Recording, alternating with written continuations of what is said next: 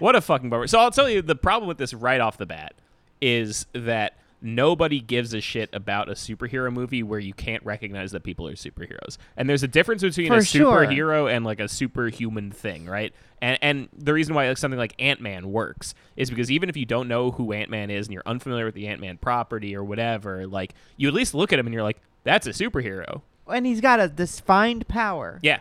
That's what people like about the powers. They can imagine themselves having it. And a look that's like iconic in its own way that you can like understand and remember. And this is what Ant-Man looks like. And there's restrictions and dangers and stakes. The problem with Eternals so far, okay, here I want to say something that no one said about this. This movie looks nice. Uh-huh. Like it looks pretty. Every shot that isn't a special effects shot is really nicely composed. Yeah. And that's cool. As I understand it, the directors don't get to touch the action. That's also what I was going to say about this whole, like, we hate women directors or whatever. Right. Anybody who knows anything about the industry and, like, this fucking Disney Marvel machine is that you don't get to direct a movie. Right. You're a name and a hired gun to, like, check off a shot list that was, like, run through many, many, like, round tables. And, like, maybe you got to compose some stuff. But, like, besides like some lighting opinions and like you get to like pick the color palette, like you're a design, you're like a decorator, but like the people who get to design the costumes and the special effects and the action like are doing way more for what the movie actually becomes. Yeah, I'm trying to remember what movie it was that I'd heard this about, but like one of the big Marvel movies that had like a big name director attached to it, they had said basically that when they got there, the action scenes were already done. Yeah. Like by the time they got on set, the action scenes were already shot and done. I believe it. They're churning these out because they're products. Yeah. But the other thing I was going to say, so like the idea of chalking people not liking this movie up to her being a woman is just absurd in every way. But because the movie probably sucks for other reasons. And like, how many times can you win? Like, do you have to love every single one? Like, right. Some of them are going to suck. That's just how movies work. Right. If they like do an all-female reboot of absolutely every single property, do I have to like every single one of them? Right. Is it as woke every single time that you do it? Yeah.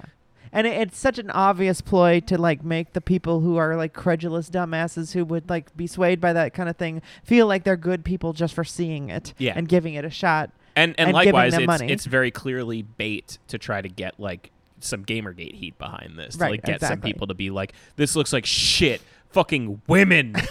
Or even just us, people like us talking about it because it's like, who cares about Eternals? Like there's nothing to even really say about it. That's what I was saying. Ultimately, that's my takeaway from this is that like it looks like a forgettable thing full of like stuff that's not very recognizable, that's not very memorable. Like nobody looks very interesting. The monsters don't look very interesting. Nothing about this is like jumping out at me as like, oh, interesting. I've got to see what they do with that. Right. Not a single thing.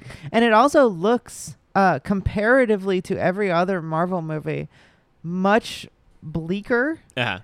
Takes itself more seriously. Yeah, which is not what you want from this search. I thought that was their whole thing is not the best, highest performing shit has like fucking retro 80s like neon shit like Thor Ragnarok and Guardians of the Galaxy 2 like Spider-Man Far From Home like has all this like John Hughes fucking like 70s soul music like pastiche of nostalgia because that's all it is. It's for grown babies to like remember the good times. It's just fucking American Graffiti for the millennials. Yeah, but even without like the nostalgia and whatever, like I thought their whole lesson of the Marvel, success of this era was like, Dark Knight is a blip, right? The idea was to say like Dark Knight, that's not normal. That's dark. Everything else, like superheroes is supposed to be fun and campy and goofy. Yeah. And that's what the Marvel movies are all about is like this is goofy and fun and we're not taking it too seriously. Absolutely. We're just here to have a good ass time and then once it's over, you're done. Go home. You don't have to think about what this meant about justice. And if we're lucky, you buy the Funko Pops, you put it as your avatar, you like love it and you care about it and you show your kids and stuff. But like The important stuff is that it's easy to chew on and spit out. Right. But like, yeah, and it might just be the trailer. I doubt it. It seems. I mean, they did put a little joke at the end with like him breaking the table or whatever, but like, right. But it almost felt like they had to, and it also like was such like a ripoff of like the fucking Thor joke where he throws the cup down. It's just, I mean, it's a joke that I've seen a million times in this sort of shit. So it's like, I guess it's just like, well, it's not all doom and gloom. It's not all like indie movie with huge monsters or whatever. Right. But it feels like that. Like having not seen that trailer, it feels like a fucking like Nicholas Winding Refn movie that happens to be about like the death of millions of people. Right. And then returning. Very strange choice. And maybe they just like took a little risk, and they were sure they're probably still going to make hundreds of millions of dollars. Mm-hmm. And, then they'll go back to doing flashy cornball stuff. But maybe they really thought like, hey, we could win an Oscar. I actually won't be surprised if this doesn't make a lot of money at all. Well, it is COVID.